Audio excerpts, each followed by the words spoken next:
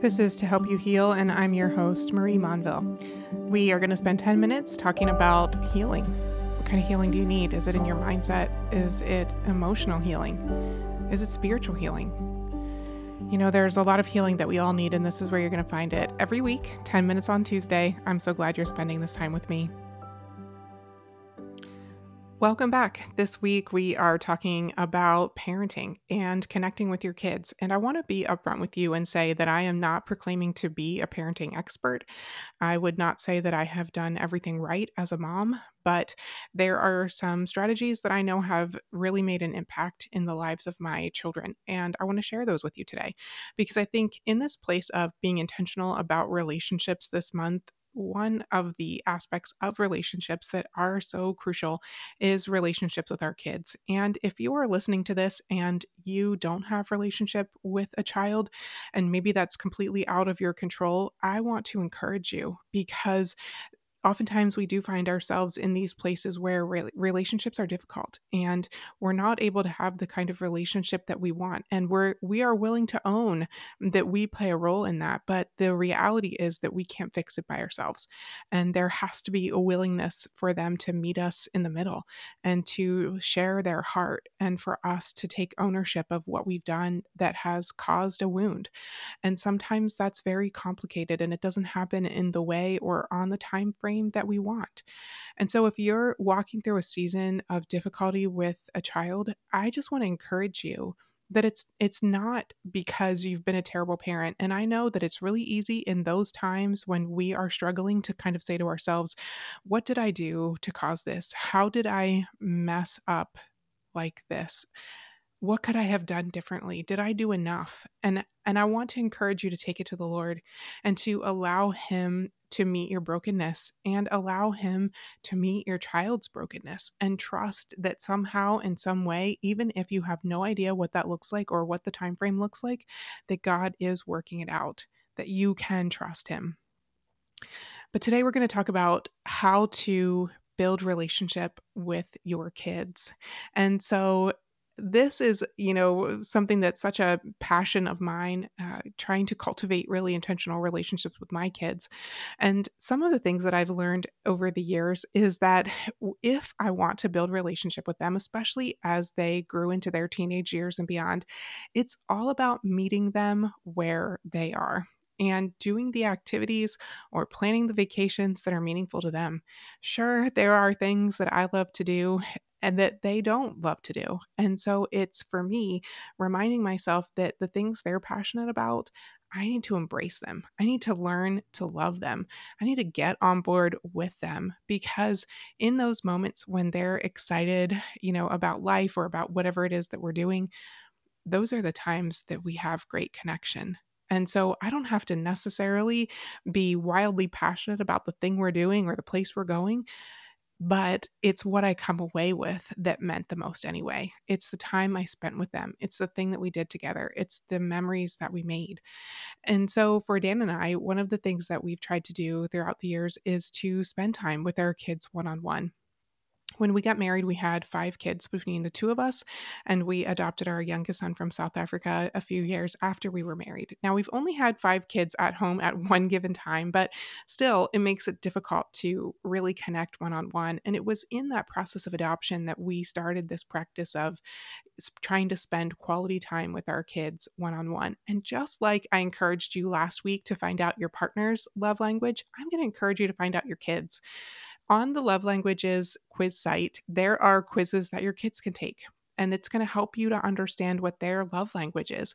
So dial into that, figure out the ways that are meaningful for you to connect with them and utilize those things, but utilize them by doing activities and going places that are meaningful to your kids. That is going to help huge. It's going to be such a benefit to you to build a relationship with them in the way that's most meaningful to them. And I think it's also this place of knowing that, we do only get so much time with them, but not being afraid of that. I've seen so many people kind of counting things down on Facebook or social media when their kids have a milestone birthday, like you only have this many more days or this many more hours in the span of, the time that they're in your home. try not to come at it from this place of this is all I have left, but this is the gift that I have for right now. Today is a gift, and this is the gift that I have right now. And don't put the pressure on yourself that you have to make sure that they make all the right choices and they know all the right things before they move out. It's a process of discovery. And it's this process of saying, I'm going to partner with them to help them discover who they are, what they're passionate about. I'll never forget when one of my kids was in high school. The thing that used to drive him crazy was when people would ask him what he was going to do after high school. He didn't know. How is a kid supposed to know at 16, 17, 18 what it is they want to do for the rest of their life? They don't know everything. They're trying to figure it out, and we get to help them figure it out. But I think one of the best things we can do is encourage them with the aspects of who we already see that they are, the things that we know they're passionate about.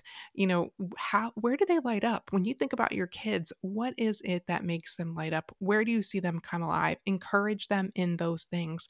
And I get that, our kids are going to be figuring things out, and they're probably going to make some mistakes and not do things the way we'd like. I mean, tell me what kid knows how to load the dishwasher properly. I'm one of those people that I like to have the dishwasher loaded in an orderly way. I want to get as much in that thing as possible, especially with having multiple kids in the house. The more dishes we can get in there, the fewer times we have to run it in a day or a week or whatever. So, what kid can really load the dishwasher? I don't seem to know any, apparently, but that's okay. And instead of me complaining all the time that they can't load the dishwasher correctly, I try to let it go and encourage them about other things.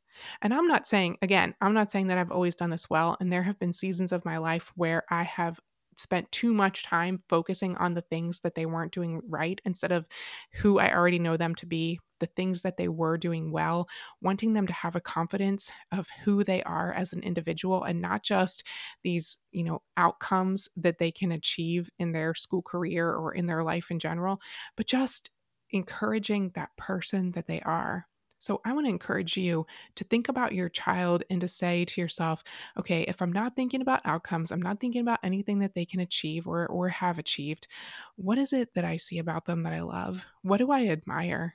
What do I wish that I was more of that they already are?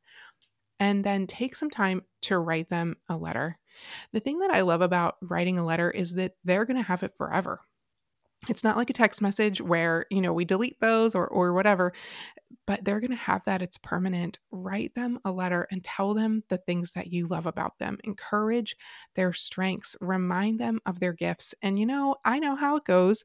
Our kids have a tendency to write off the things that we say as parents, and then somebody else says it to them, and it's like a light bulb went off. But what you say makes an impact.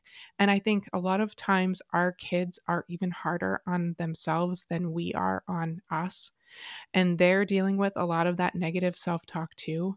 And so, by encouraging them in the value they have, who you already see that they are, what they're passionate about, the kindness that they show other people, you're going to help rewrite that story. You're going to help rewrite the negativity in their head and help them to focus on some other things that are really incredible about who they are. And then plan a time to spend some time one on one with your child, doing an activity that they enjoy. Even if it's not something that you enjoy, that's going to be so meaningful to them. I think it's easy to imagine sometimes that our kids are really overconfident or, parents often think that their kids think they know everything. And sometimes it seems that way. But in the conversations that I've had, I think more kids are struggling with a lack of confidence, with negative self talk, with all kinds of doubts and self sabotage.